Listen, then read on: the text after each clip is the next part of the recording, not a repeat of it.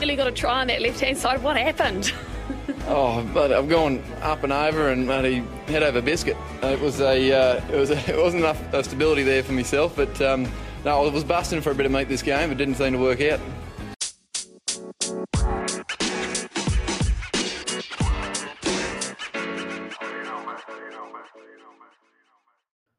Hello, cheers, and welcome once again to the Scrum of the Earth podcast, the weekly show that brings you news, reviews, some great interviews, and just so much more, all about the world of rugby. I am your host. My name is David Lawrence. I'm an American rugby fan. I follow the game wherever I can find it all over the globe. If you'd like to get in touch, well, it's pretty easy to do, and I would love to hear from you. I'm on the dumpster fire known as Twitter, @ofscrum, and I'm slowly integrating the show into every other social as well, including Threads, where I actually occasionally check. So additionally, if it is easier for you, you can always just drop me an email at thescrumoftheearth@gmail.com. Believe me, I will answer. So there was a full slate of rugby this weekend, so let's get on with the show.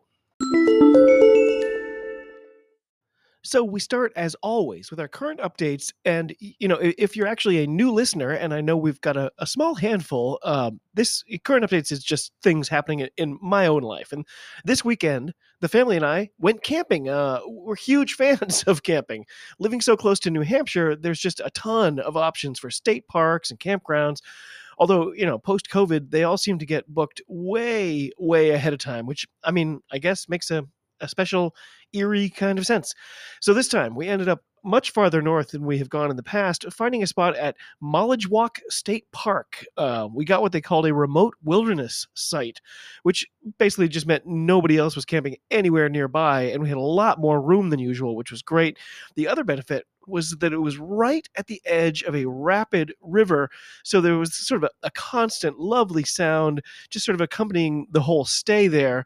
The downsides, of course, were A, no signal at all, so no fireside rugby watching for me after the scrum fam had hit the hay, and B, oh boy, did it ever rain. Our tents were up to it for the most part, but it made keeping a fire going pretty challenging, to say the least.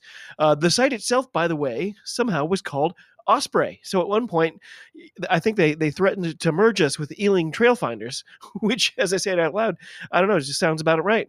So on the way up there, I planned a couple of stops just to keep my son from going bananas on an uninterrupted 4.5-hour car ride.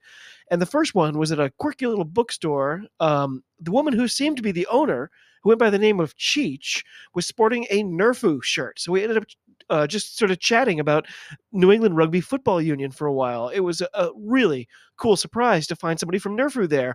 She was, of course, a total badass, and I'm going to try to reach out to some people who may be able to work with them.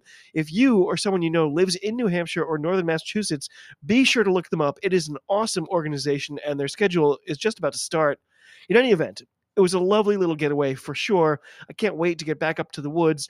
As I said, however, I missed a lot of rugby this weekend, so a lot of this episode is just going to be sort of scores and competition updates, just so's you knows.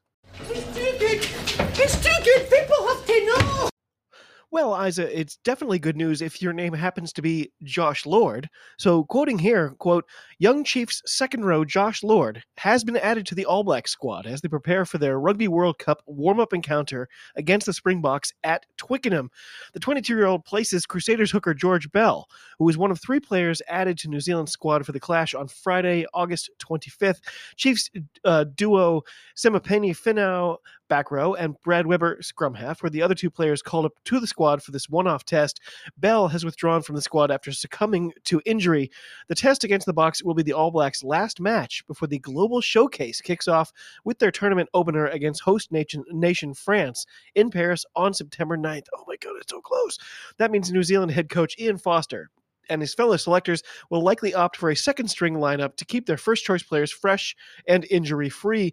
Lord was part of the All Blacks' 36-man Rugby Championship squad, but only played in one match, starting the first test of the year in the 41-12 victory against Argentina in Mendoza. He's highly rated in New Zealand and made his international debut as a replacement against the USA Eagles in Chicago in 2021. Yeah, we remember.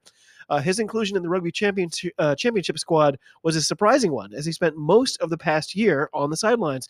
Lord suffered a knee injury in 2022, ruling him out of the rest of the season and most of the Chiefs' Super Rugby Pacific campaign in 2023.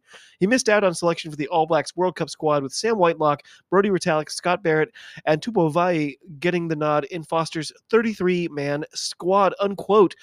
There are several new faces in the All Black squad that I'm looking forward to seeing in France in just a few weeks. What a tournament this is going to be. I can't wait. So moving on to our thoughts of the week, and my thoughts this week are again on the upcoming World Cup and some of the odd stats that I've been seeing about it. So again, quoting here, quote, "The Rugby World Cup is on our doorstep and begins in less than a month's time. The global showpiece that is only played every 4 years is often filled with glory and joy. But there, of course, is the other end of the spectrum. Ahead of the tournament, we took a look at the records that nobody wants their name next to for these World Cups, unwanted records. So we start with most points conceded in a single match. For the first unwanted record, we travel back in time to 1995, when Japan were only establishing themselves as a rugby nation. Unfortunately for the Brave Blossoms, they came up against a Mark Ellis-inspired All Blacks, and it's safe to say that it did not end well. The final score ended at 145-17 in favor of New Zealand, who would fall short of the title in the final, however. Runners-up Namibia are next in line as the hosts of the 2003 World Cup. Australia dismantled the African side 142-0. Uruguay, they round out the top three with a 111-13 loss to England in the same year. Next up was the biggest losing margin, another painful category to take the lead on, but this time it's the aforementioned Namibia, who suffered the biggest losing margin. It is, of course, the same game in 2003 against Eddie Jones' Wallabies, where their side ran riot 142-0. Runners-up, Japan's 145-17 loss, switches to second for this category. Meanwhile, the All Blacks inflicted a 101-3 rout over Italy in 1999 to complete the top three.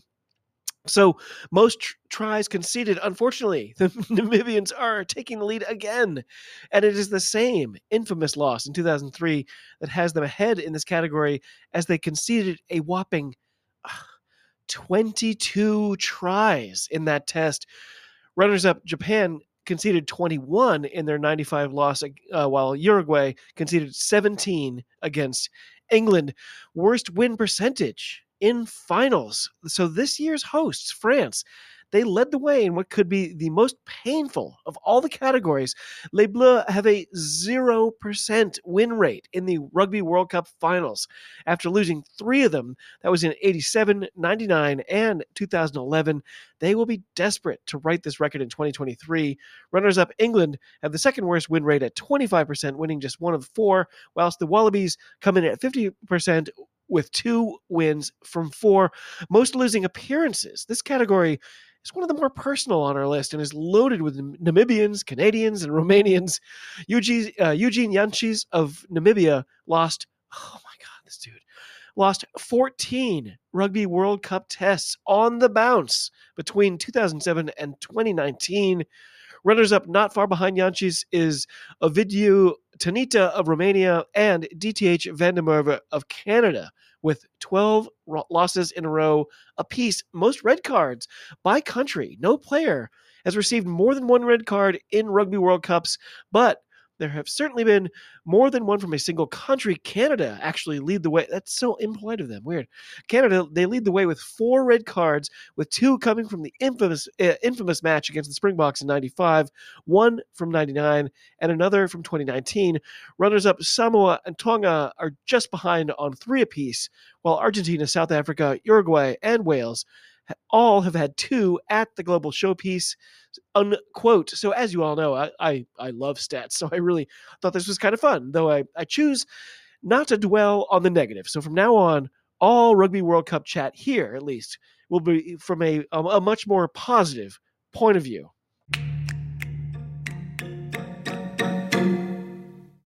Okay, that brings us to our reviews, and it was kind of an odd slate of men's internationals this weekend. It all began on Wednesday with Canada versus Tonga. Naturally, this fixture wasn't available to me. Great. So the Canadians, they ended up losing 28-3. But if they were looking for positives, the Tongans didn't score a single point after minute 53, so the fact that the Canadians sort of dug in and showed such good defense even late on, that was impressive. I'm still trying to get Connor Keys on the show to talk about this tour, but we're currently, I guess, in a bit of a holding pattern. Please stay tuned for more in that department. On the weekend, however, we got started with England versus Wales at Swinglow Stadium. I almost fell asleep like 16 times during the first half. What a slugfest. So people like to use the phrase, one for the purists, when they describe incredibly low-scoring games. And I get that. The baseball equivalent would be a so-called pitcher's duel. And those things are all well and good. I'm happy to watch a low-scoring game if there's still some exciting plays and just cool things happening. But this, oy vey, it was just rough. It was 6-0 at halftime. England's points coming off the short but really smug boot of Owen Farrell. And a few minutes into the second half, the comms said, quote, "Well, it's not been an easy watch for Warren Gatland tonight, and he's very much not alone," unquote. You said it, pal. So to be fair, things eventually did get, I guess I could say, interesting, with Genge getting sent off, followed almost immediately by Freddie Stewart, whose infraction handed Wales a penalty try and their first lead of the night. Just 5 minutes after that, it was Owen. "If you think that clothesline was good, wait till you get a load of my reckless shoulder charge," Farrell also being sent off. And suddenly, the visitors had a 3-player advantage. Farrell's yellow was upgraded to red in the so-called bunker. All signs pointed to a dramatic Welsh comeback. Sure enough, it took just a minute or two for Thomas Williams to score and get the lead to 8. And approaching the 70-minute mark, the comms, they took that to be game over. However, this is Wales we're talking about, so when Itoje smashed through for a try, I just felt that familiar fear creeping in. Up just a single point, it was Wales' turn to get pinged, with Adam Beard seeing yellow at minute 75, and then it felt absolutely certain they would snatch defeat from the jaws of victory. The comms going on about how such a collapse would be unthinkable given the period of a 3-man advantage combined with the now permanent absence of Farrell. It took only a minute for the ensuing penalty. George Ford lined up an easy one to steal a victory in front of a frothing home crowd. By the end, it was 3 yellows and a red to England, and yet 19-17 was the final score in a match that was edge of your seat for maybe 25 minutes and utterly stultifying the rest of the way. I haven't yet seen if the red card will be turned into a ban at all, but I imagine the powers that be are currently falling over themselves trying to find new ways to describe what a nice guy Owen Farrell is in order to drastically reduce any potential missed games. I gotta say, I had this funny, almost like cartoon image in my mind of the whole proceedings just kind of being run by Owen Farrell and Johnny Sexton. Like, they just take turns wearing the old-fashioned white wig and saying, "You're free to go," back and forth. And by the way, if Gatland, if he regretted taking this job a couple months ago, how must he feel right now? Oh, quick update though. I did take a look just as I was about to record this. I saw that the red decision has been rescinded. So, enough said about that, I suppose. So then, of course, France welcomed Scotland in a game they would take a tad more seriously than last weekend. And sure enough, I mean, just seeing Antoine and Roma slotted in at 9 and 10 immediately just gave me the feeling that, holy crap, this one's going to be big. Side note on the sort of sound design during the anthems, at least.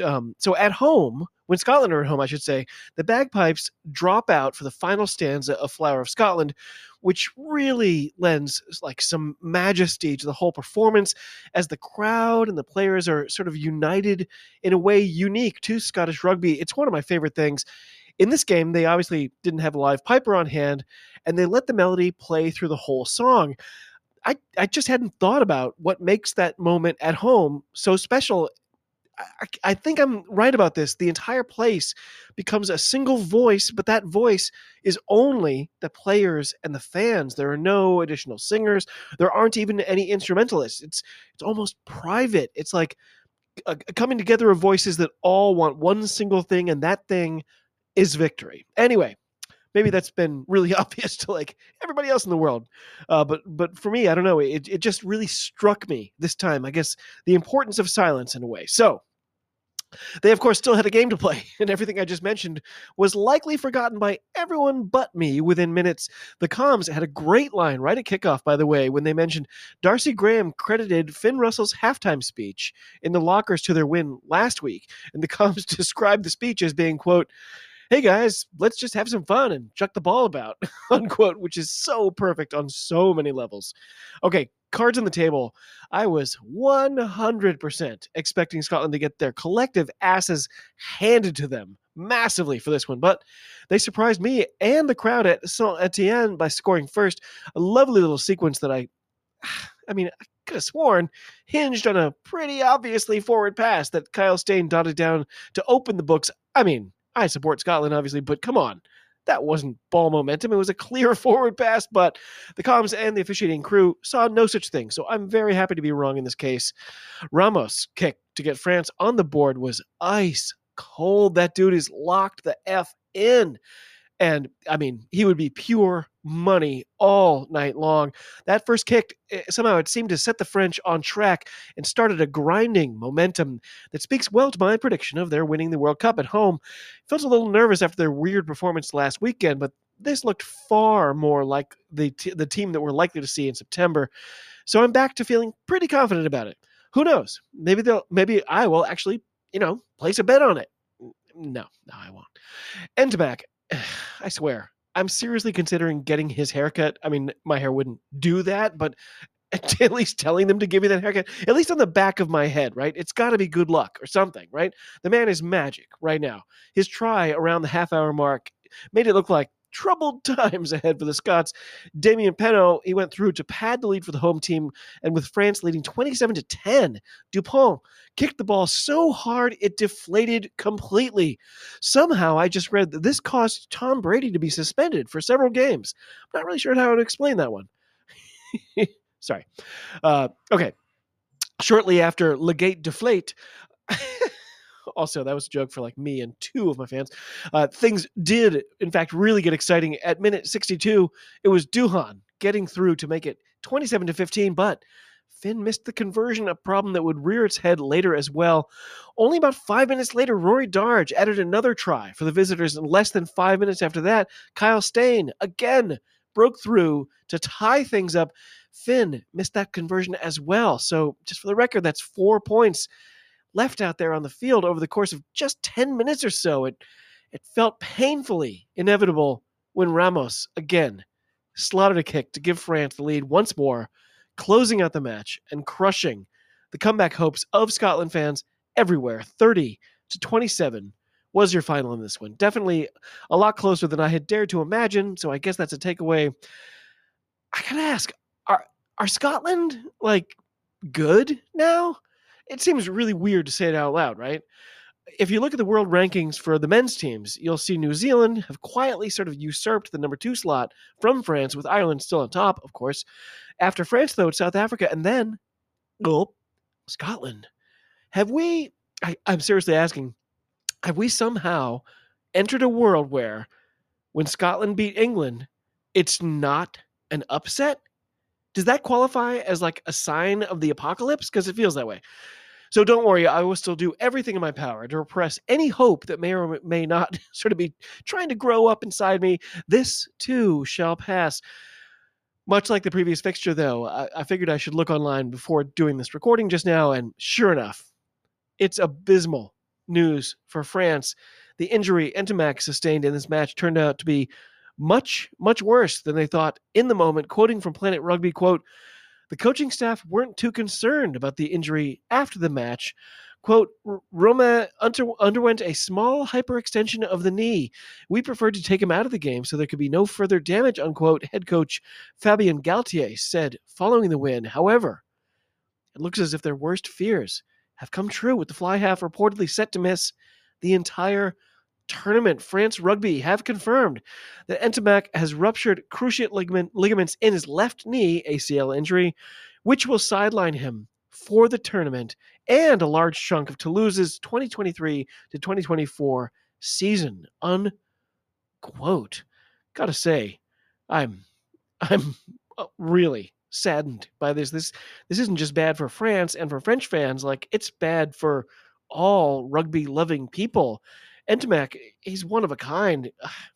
I sincerely hope he's able to get back on the pitch sooner than they think right now. What a bummer. So elsewhere, Georgia, we're back home in Tbilisi for Romania, and it did not go well for the Romanians, who didn't manage to score a try, while Georgia ended up with 8, all by different players, by the way, which is kind of amazing when you think about it. 56-6 was the final score in that one. Then we had my USA Eagles. They were looking for a little bit of revenge in Portugal, and, well, let's just say it'll have to wait a little longer. The Portuguese, pretty much manhandled us, more than doubling our total score. Cam Dolan scored a try, which Luke Carty converted. Carty also slotting his 2 penalty kicks as well. Our only other points were from a penalty try, while Portugal, they scored 6 tries, including a brace from Rodrigo Marta. They also added a penalty try of their own and a kick to end up big winners, 46-20 in that one. Finally, it was a clash I've definitely never seen before. It was Chile hosting Namibia. And oh man, I wish I had been able to watch this one somehow. Both teams scored 4 tries, with the only difference in the entire match, by the end, a single extra conversion by Namibia, who grabbed a 2-point lead at the 70-minute mark and then held on to win 26-28. Come on, World Rugby. Let us watch, will ya? Sheesh. Okay, next up, the FPC. It was round 5 of the Farrah Palmer Cup in New Zealand. But as I said earlier, I was away and had 0 service all weekend. So I admit I hardly caught any of it this round, but I can certainly report on what actually transpired. If you're not watching the FPC yet, by the way, it's on Flow Rugby. I highly recommend it. The FPC, that is not Flow, of course. Ugh. So we began with Counties Monaco versus Auckland. Counties were overmatched, but the whole way in this one. The visitors rolling to a convincing 10-37 victory. Next up, we had the Volcanics versus Wellington.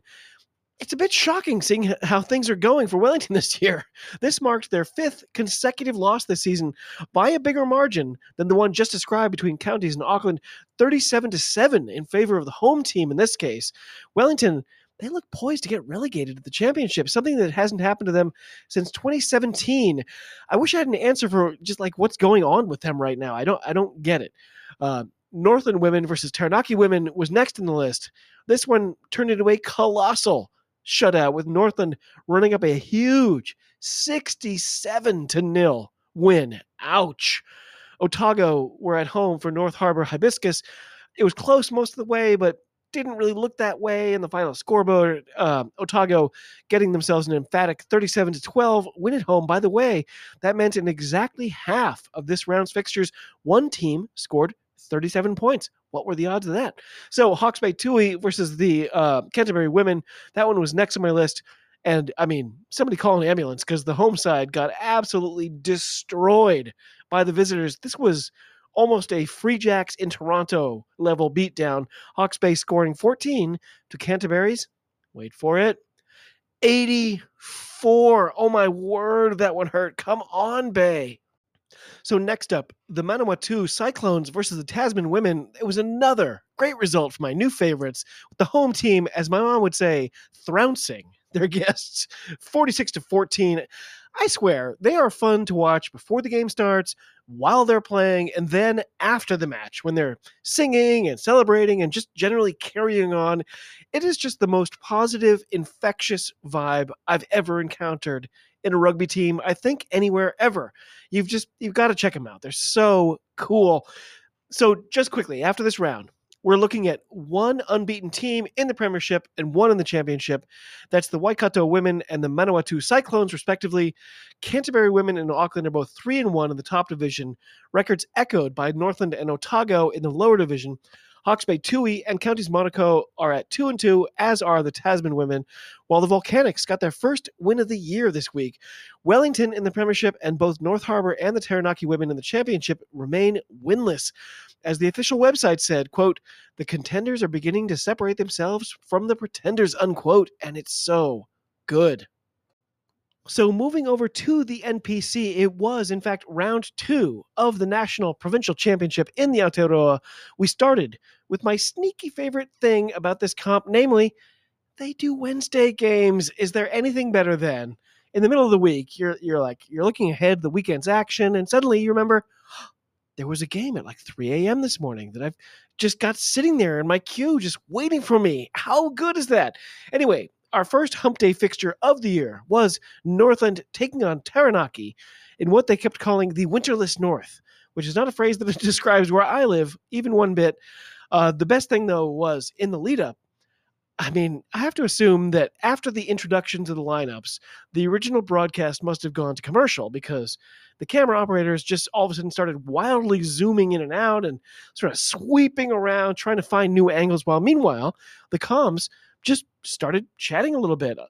I apologize that I don't know their names. They just never tell us on Flow Rugby, but the woman who was the lead said to her counterpart, "Mate, I had to do the FIFA last week. Those European names, I just have no idea. The Scandinavians especially, I'm sitting there thinking, what am I even saying right now?" And the guy goes, "Nobody else in New Zealand knows either, so I think you're all right." Can this be a thing? Can we spend every pregame just sort of playing hot mic? It was awesome. Anyway, it was a great contest as it turned out. The lead, always in balance. But to quote Carly Rae Jepsen, "That's a try, and this is crazy because he takes his time. It's Angus Maybe."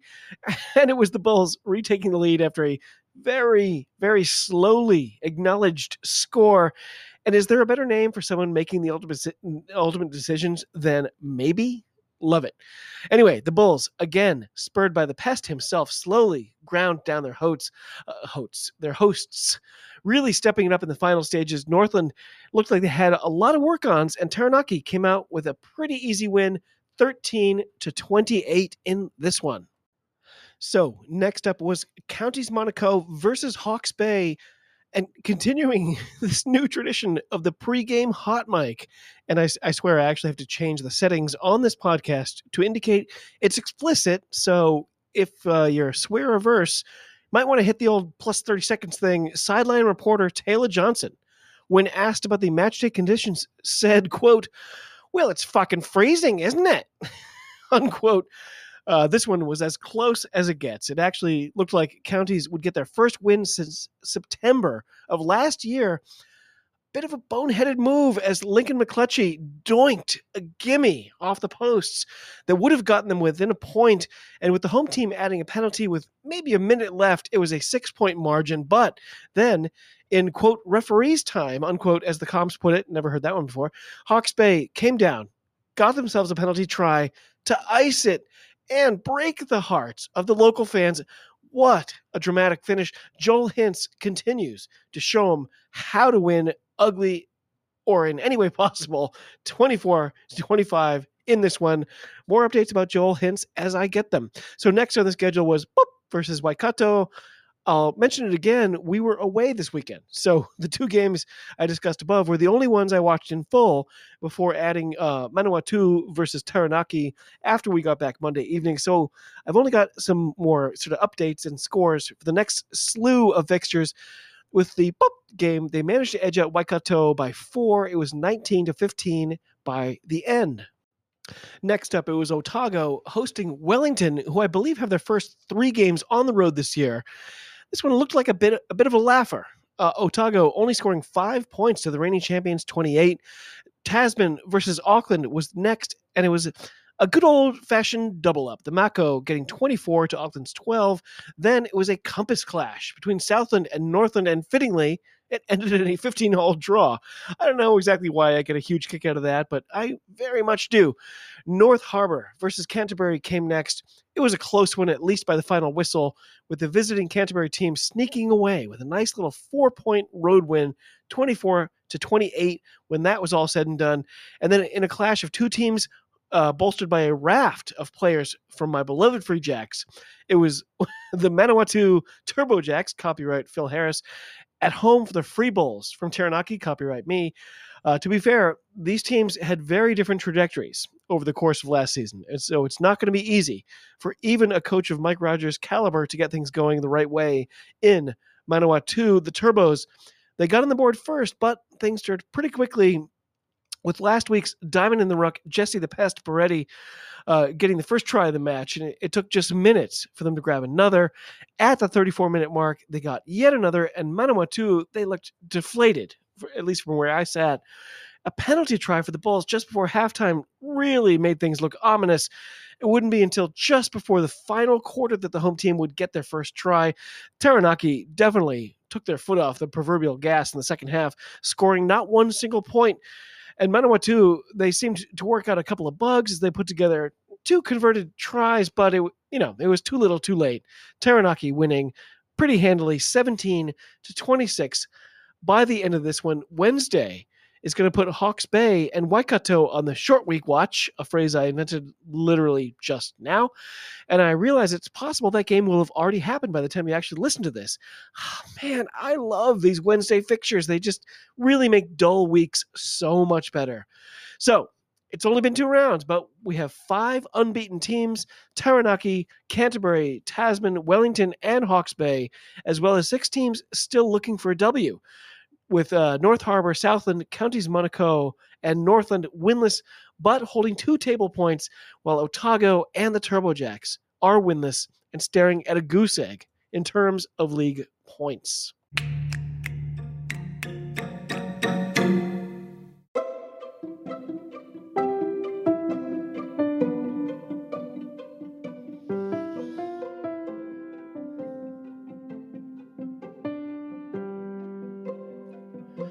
Well, of course, by that music, you will all know it is time for this week's Diamond in the Ruck Award.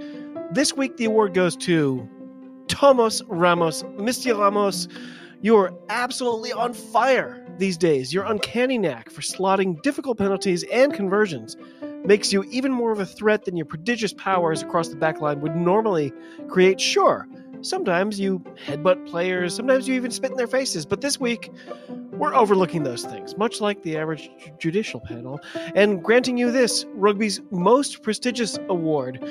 If it wasn't for the ice water in your veins, your side could easily have lost out to a Scotland team even I have a hard time believing in. And while I'm not particularly happy about the result, your performance has proved most deserving of all this weekend. Thomas Ramos, congratulations to you, for you are this week's Diamond in the Ruck. Well done, sir.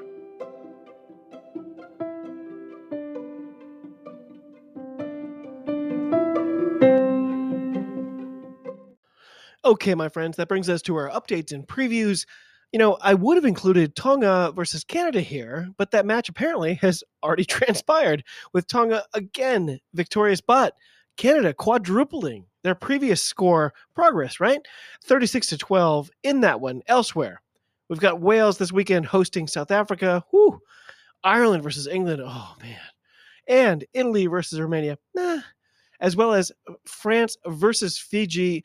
Uruguay welcoming Argentina 15. And my beloved Eagles head to the Mikhail Meshki Stadium to face Georgia. Ooh, that's going to be a really, really tough one. So, in the FBC, it's already round 6, which means Hibiscus versus Taranaki, Tasman versus Northland, Canterbury versus Counties, Otago versus Manawatu, the Volcanics versus Hawke's Bay Tui, and Auckland versus Waikato. In the NBC, we're clicking on to round 3, featuring Counties versus the North Harbour versus Auckland, Wellington versus Southland, Canterbury versus Manawatu, Northland versus the Mako Magpies versus Otago, Waikato versus Taranaki, and of course, there will be a lovely little Wednesday match between Wellington and Tasman. And oh man, this comp is so fun.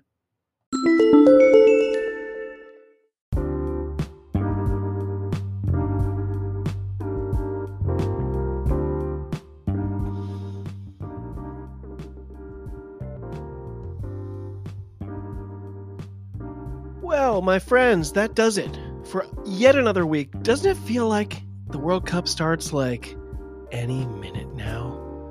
I mean, I know it's still a few weeks away, but it's just a weird feeling like I'm going to wake up one morning and just find I've accidentally missed France versus New Zealand. In the meantime, there's of course a ton of great action on the way in the meantime.